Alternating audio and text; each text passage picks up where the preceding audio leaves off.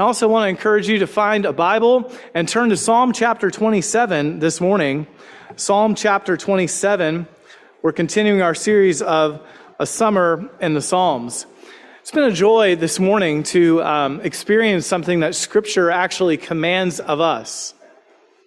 That is to sing to one another in psalms and hymns and spiritual songs.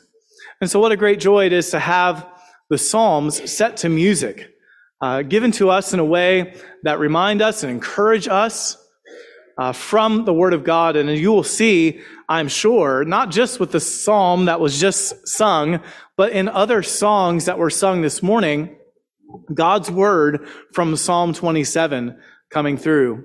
The Psalms, we have said, as we've begun this process of studying through them each summer, are the inspiration for a number of songs and spiritual songs. And so we are grateful for God's Word that we can sing to one another, encourage one another's hearts as we walk through this life. Well, I hope by now you found Psalm chapter 27, and I'd like for you to stand with me in honor of the reading of God's Word.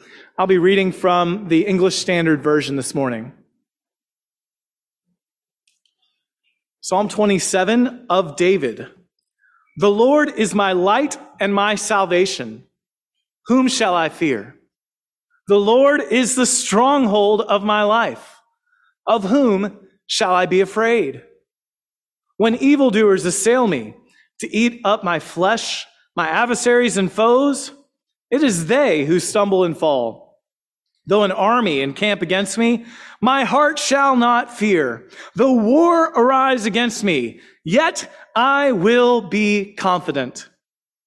One thing have I asked of the Lord, that will I seek after, that I may dwell in the house of the Lord all the days of my life, to gaze upon the beauty of the Lord and to inquire in his temple. For he will hide me in his shelter in the day of trouble. He will conceal me under the cover of his tent. He will lift me high upon a rock. And now my head shall be lifted up above my enemies all around me. And I will offer in his tent sacrifices with shouts of joy. I will sing and make melody to the Lord. Hear, O Lord, when I cry aloud. Be gracious to me and answer me. You have said, seek my face. My heart says to you, your face, Lord, do I seek. Hide not your face from me. Turn not your servant away in anger, O you who have been my help. Cast me not off. Forsake me not, O God of my salvation. For my father and my mother have forsaken me, but the Lord will take me in. Teach me your way, O Lord, and lead me on a level path because of my enemies. Give me not up to the will of my adversaries, for false witnesses have risen against me, and they breathe out violence. I believe that I shall look upon the goodness of the Lord in the land of the living. Wait for the Lord. Be strong, and let your heart take courage. Wait for the Lord. Let's pray together. Heavenly Father, we thank you for this exhortation of your servant David, that we wait for you. Father, in these moments we call upon you and ask that you would visit us by your Spirit. Heavenly Father, we pray that you would come and apply this word spoken and preached to the hearts and lives of each individual here. And now may the words of my mouth and the meditation of my heart be pleasing in your sight, O Lord, my rock and my redeemer. Amen. Please be seated. Increasingly, it's becoming more and more difficult to live courageously as a Christian. There was a day that even I am old enough to remember when you could gain social capital by being a Christian. What I mean by that as an example is if you were a member of the First Baptist Church of so-and-so town, you might sell more cars at the car dealership. You might be held in a higher esteem among the club of gentlemen or the ladies' society. You might be known as a more upstanding citizen in your town if you were a Christian. I believe the days of gaining social capital because of proclaiming yourself to be a Christian have gone. And it seems more likely that you will face opposition or work uphill in your job or in the society of the company you keep for holding convictionally and courageously to the Christian faith. Going public for Jesus costs you something that it may not have even a generation ago. It seems that there are enemies around us on every side. So how are we to live with courage? How are we to stand in the face of mounting opposition of the God that we serve? I believe this psalm goes a long way in helping us address and answer that question. How can we be courageous Christians? You see, the key to that courage is to have a confident faith in God. And this psalm teaches us, I believe, at least three things about having that kind of confident faith. First of all, we see that confident faith recognizes its foundation. Confident faith recognizes its foundation. There's every reason to believe that as David is penning this psalm, that he has present enemies that are distressing him, present adversaries that would do him in. And he needs courage to face the encroaching enemies. And the first thing he does is recognize the foundation of his faith. He remembers and he rehearses the reasons why he can be confident. He says in verse 1, "The Lord is my light and my salvation. Whom shall I fear? The Lord is the stronghold of my life. Of whom shall I be afraid?" Right out of the gate in David's prayer, he recognizes that the Lord, and not David's own might or David's own strength, is the foundation of any confidence that he can have.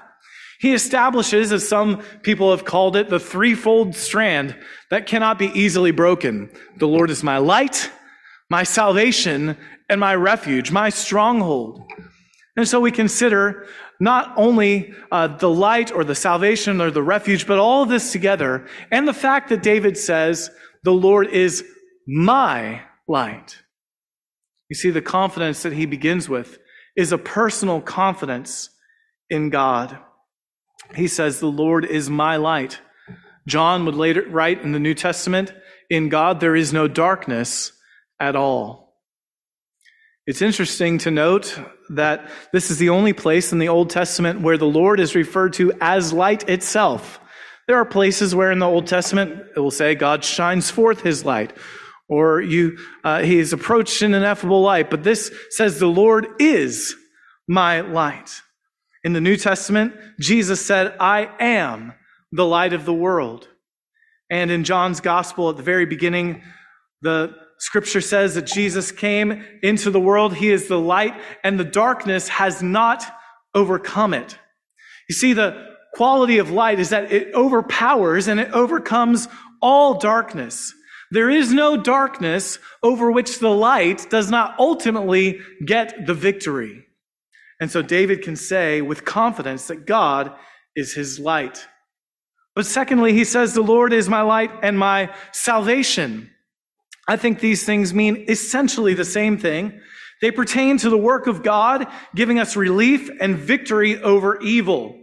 And we should note that when it comes to our faith in God, salvation naturally follows illumination.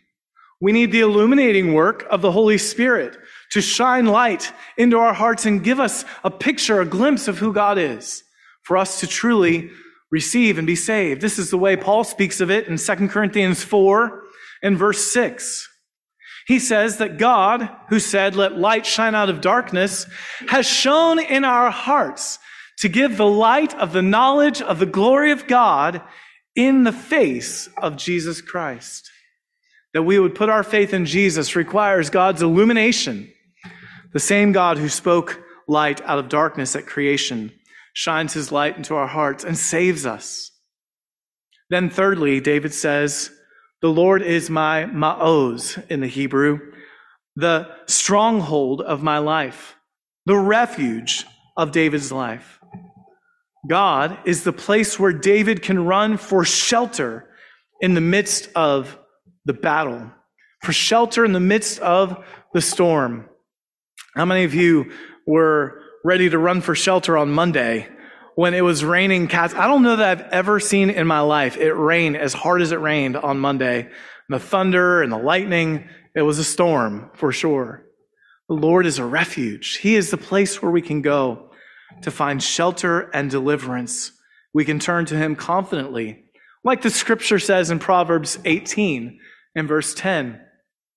The name of the Lord is a strong tower. The righteous run to it and are protected. So a confident faith begins with recognizing the foundation is the Lord. Paul summarizes this idea in Romans chapter 8 when he asks the question, if God is for us, who can be against us? That's kind of what David's getting at. If the Lord is my light and my salvation, whom shall I fear? If the Lord is the refuge of my life, of whom shall I be afraid? But David isn't done rehearsing the reasons for his confident faith in verse 1. He continues in verses 2 and 3 where he fastens himself, as it were, to God. Fastens himself to God's past victories that he has won over his enemies. So look in verse 2 and verse 3 where we read that when evildoers assail me to eat up my flesh, my adversaries and foes, it's they who will stumble and fall. Though an army encamp against me, my heart shall not fear. And though war arise against me, even then shall I be confident. In the KJV, it says, in this I will be confident. We'll get to why I picked the NKJV in just a moment. The picture that I have that comes to mind when I read these verses of scripture is kind of like you're in an orchard and there are trees lining you on either side of a path that walks down the middle of two rows of trees. Okay, you picturing that in your mind? Now, for me, I imagine that there are dogs, vicious dogs, that are tied to those trees on 20-foot ropes. And I'm walking 25 feet away from them down a path, and I'm imagining these evildoers, these dogs around me ready to eat my flesh. I mean, that's the picture, right? They're ready to devour my flesh. And I see them and they run at me, boom, and they're kind of yanked back, pulled back as they try and get me. And if I walk this line, and David sees this happen all the time around him, his evildoers, these enemies are coming at him from every side, and so he's on this path, and there's these adversaries that would eat him up and yank back, and they stumble and they fall. And it builds confidence in him. It builds a sort of untouchability in his mind that God has done this before and he can do it again. Our family loves to watch Andy Griffith and I Love Lucy and old shows. Some of you have commented on our little trip on our way to Canada. We stopped and saw some I Love Lucy memorabilia and things in Jamestown. But we were watching an old Andy Griffith episode, and this also came to my mind as I was thinking about this, where Barney gives this guy a ticket down the road in the storefront, and the guy is not too happy about it. He's a big guy, big dude. And so he says, you know what? I'll take this ticket, but the next time I see you out of uniform, it's not going to be good, right? And so Barney's really nervous. He won't go anywhere in Mayberry without his uniform on. And Andy starts to notice this. Why aren't you wearing your nice suit to the dance? What's going on? Well, he makes all these excuses. Well, Andy puts two and two together, and as often Andy does, he's going to get him out of the mess he's in. So he goes to Barney's judo instructor. Barney had been taking judo to try and toughen himself up and be ready for this big guy. And he talks to the judo instructor, and he says, does Barney stand a chance? And the guy says, no chance. If you can do anything, stop that fight. And so Andy, in his wisdom, asks the guy, what size suit do you wear? The judo instructor happens to be the same size as Barney Fife. And so Andy arranges for the judo instructor to wear Barney's suit, walk down the road at a certain time when the storefront owner will come out. And the judo instructor takes care of the big guy, right? And the guy thinks it's Barney that did it. So later on, Andy then has Barney walk up the road in the same suit. You can do this. He gives him the pep talk. And Barney goes, and he's kind of shuffling his feet. He's got his head down, so-and-so, I'm not really too pleased about what you've done. And, I don't want to see it again. And the guy's like, no, I won't mess with you again. And Barney's like, you mean you won't? And all of a sudden, his countenance changes.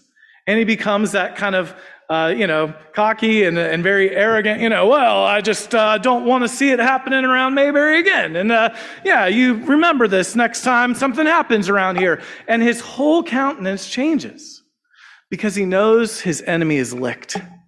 He knows his enemy is afraid of him. This is the picture, I think, of exactly how David feels. As soon as you begin to understand the enemy is not going to be able to get you, you're confident. You have a confident faith. And so David says in verse 3, in this I will be confident. That is a good translation. It's the footnote translation of the English Standard Version, where it says, yet I will be confident. I think David is referring back to the confidence of verse 2. I will be confident in the fact that when evildoers came to eat at my flesh, they were the ones that stumbled and fell. And so I will be confident in this fact that God is my strength, my salvation, my refuge, and the evildoers cannot get to me.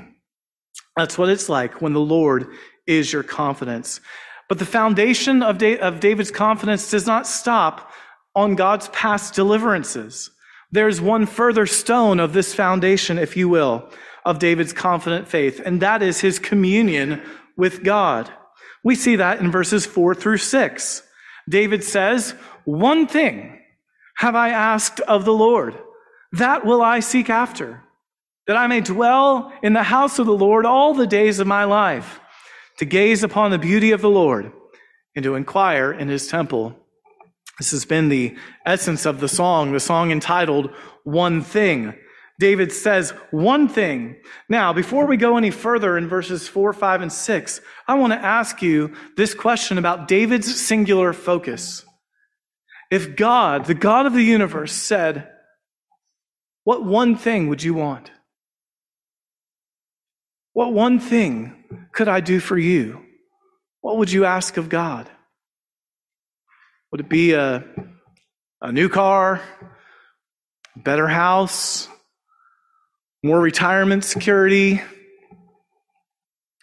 Maybe it's not financial. Maybe you would long for God to help you with a conflict that you have in your home.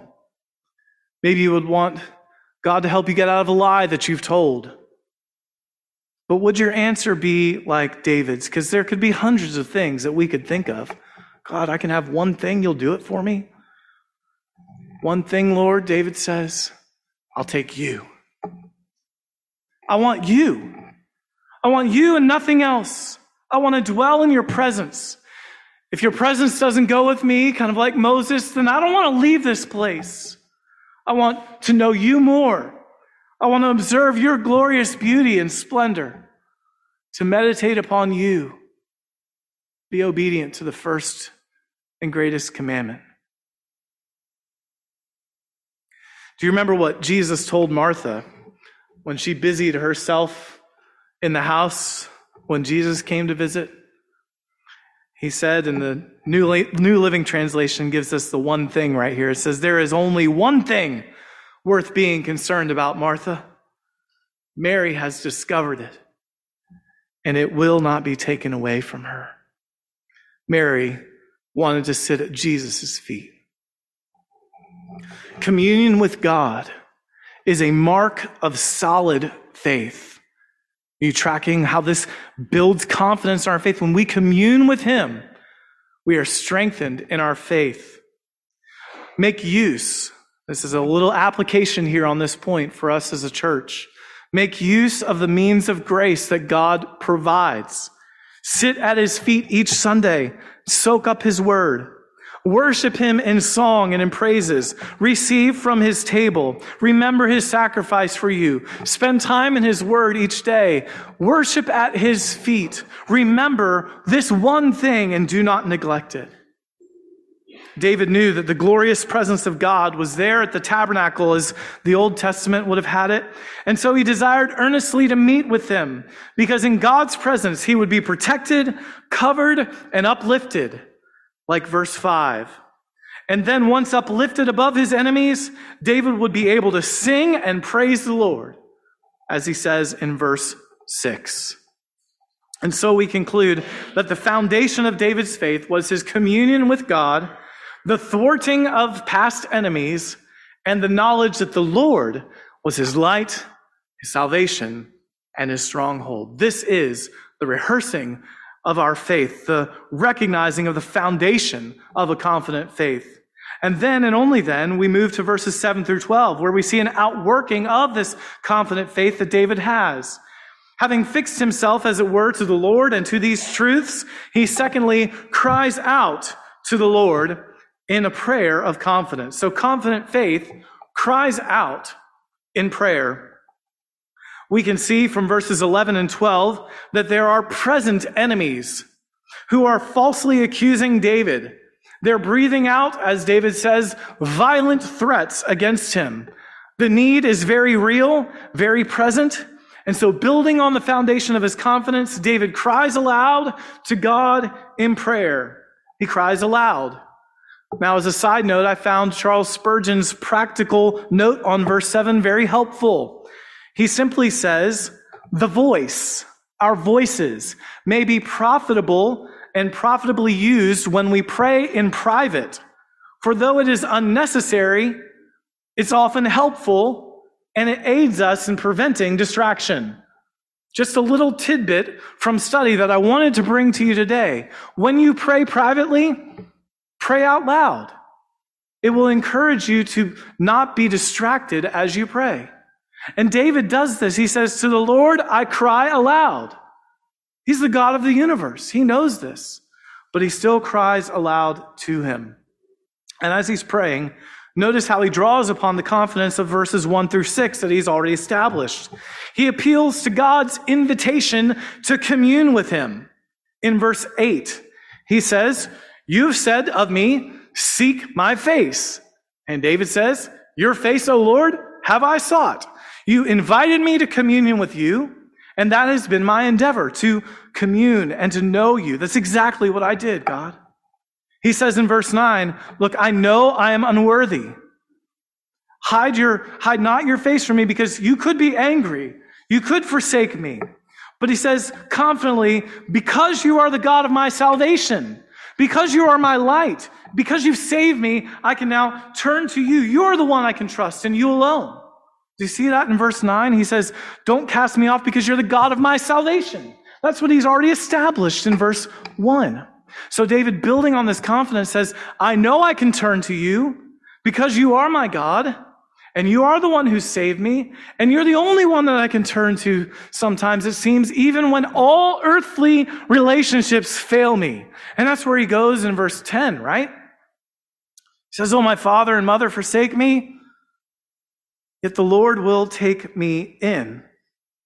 And there's no reason to believe, there's no indication in the Bible that Jesse, David's father, was some sort of unfit father, but it's kind of beside the point in verse 10. You see, the point, to paraphrase one reformer, is that however inclined by nature our earthly parents are to be to help their children, and that's a lot. I mean, I'm not going to point fingers, but there's a few mama bears in here, all right? All right, do you know what I mean, right? Like, our parents, we love our kids a lot. We want to help them so much. And this reformer says, however inclined we might be, even if that affection that parents have for their children was completely extinguished, God would fulfill the duty of both father and mother for his people, from which it follows that we severely undervalue the grace of God if our faith does not rise above our natural affections.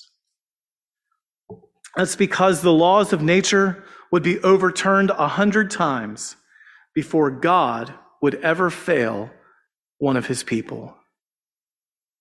Let your faith rise above even natural affections, and trust that God is your strength. He is one you can turn to. Listen, I understand that in a room like this, there are many of you who feel severe pain, hurt, rejection from your earthly parents.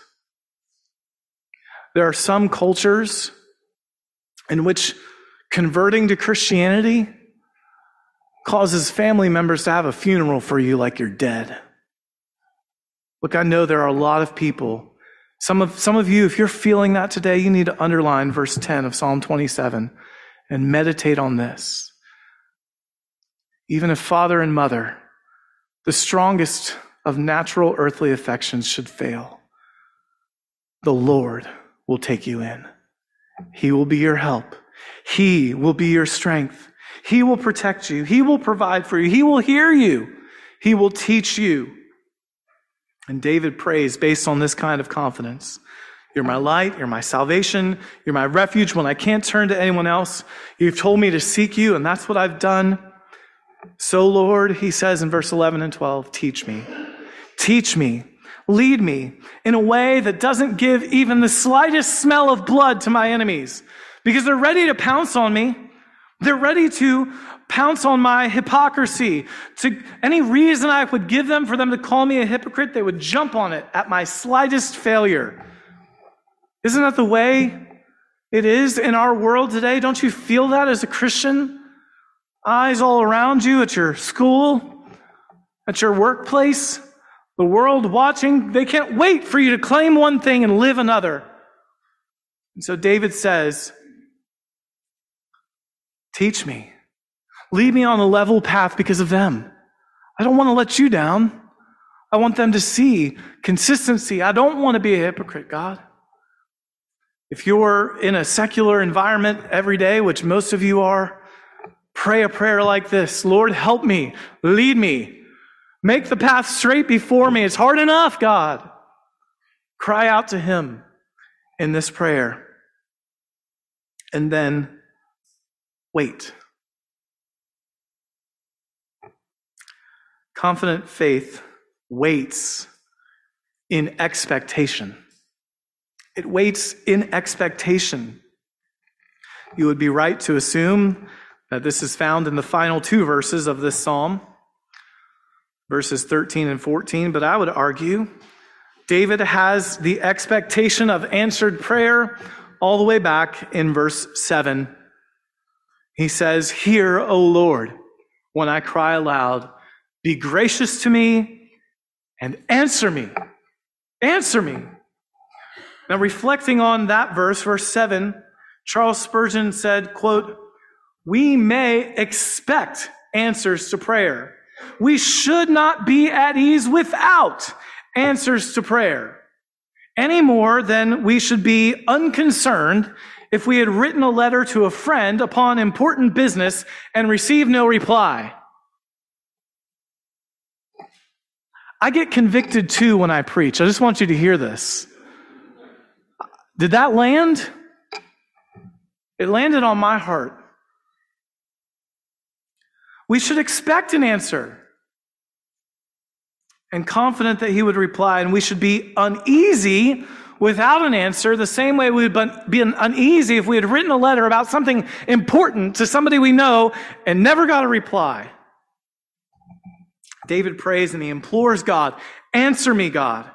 Do you pray with the kind of urgent expectation that the Lord will hear you and the Lord will answer you? It all begins with the confident faith of this prayer, which begins upon the foundation that God has heard your cry. God has graciously saved you. So you wait on God and his timing, but you do it expectantly. Even the waiting period actually strengthens you.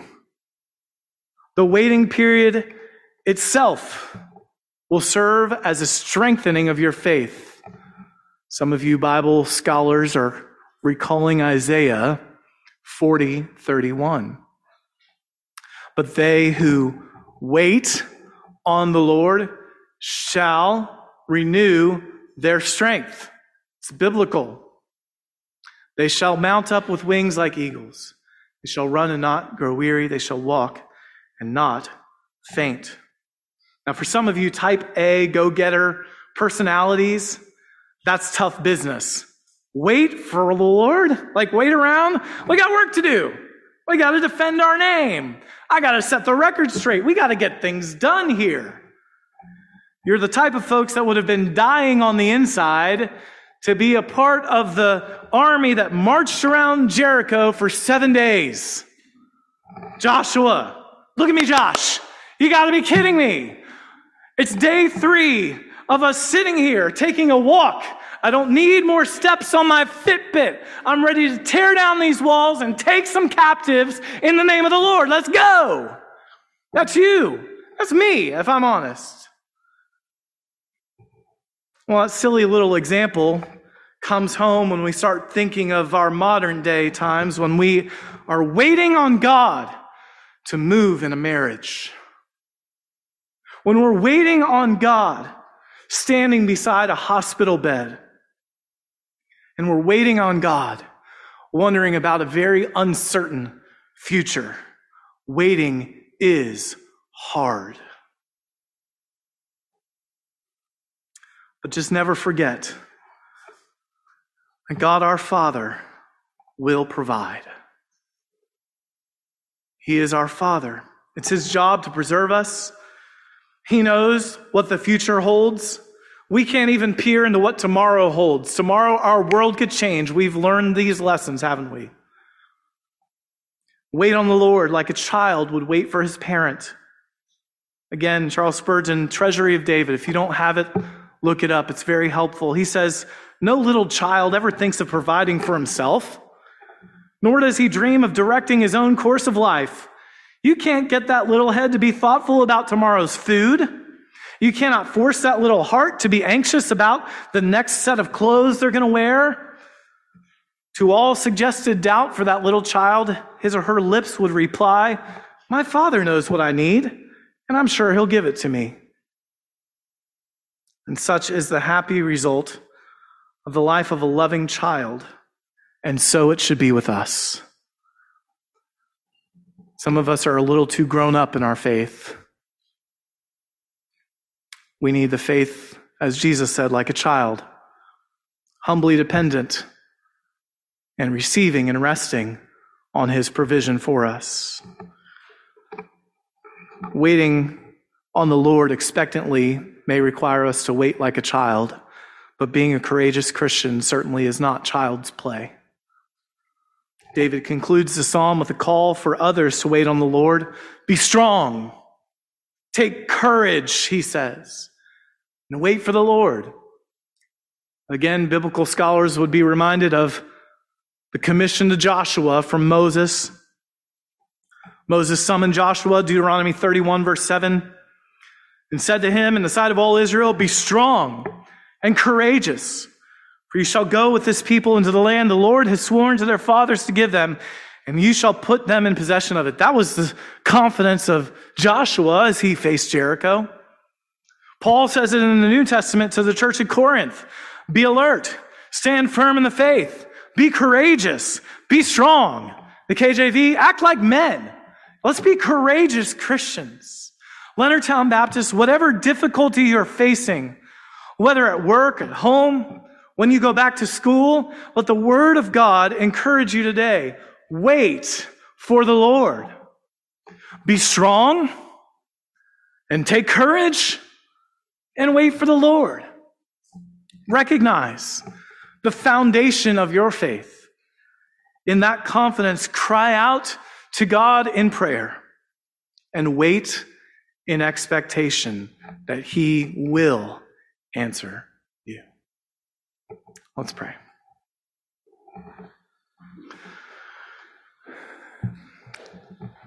Our Heavenly Father, we thank You for the way that You do provide for us. Forgive our presumptuous hearts to pretend to know what tomorrow holds. Help us to have a mindset that our Lord taught on that mountain, of trusting that if you so clothe the lilies of the field, will you not clothe us whom you love? Which one of us, if our child asks for bread, would give him a stone? Lord, you know what we have need of. And so the encouragement of our Lord in Matthew 6 was to seek first the kingdom of God and his righteousness. That's exactly what David recounts as he says, "You have said, seek my face." So Lord, I pray that across the room, the cry of believers here today that make up Leonardtown Baptist Church is, your face, Lord, do I seek.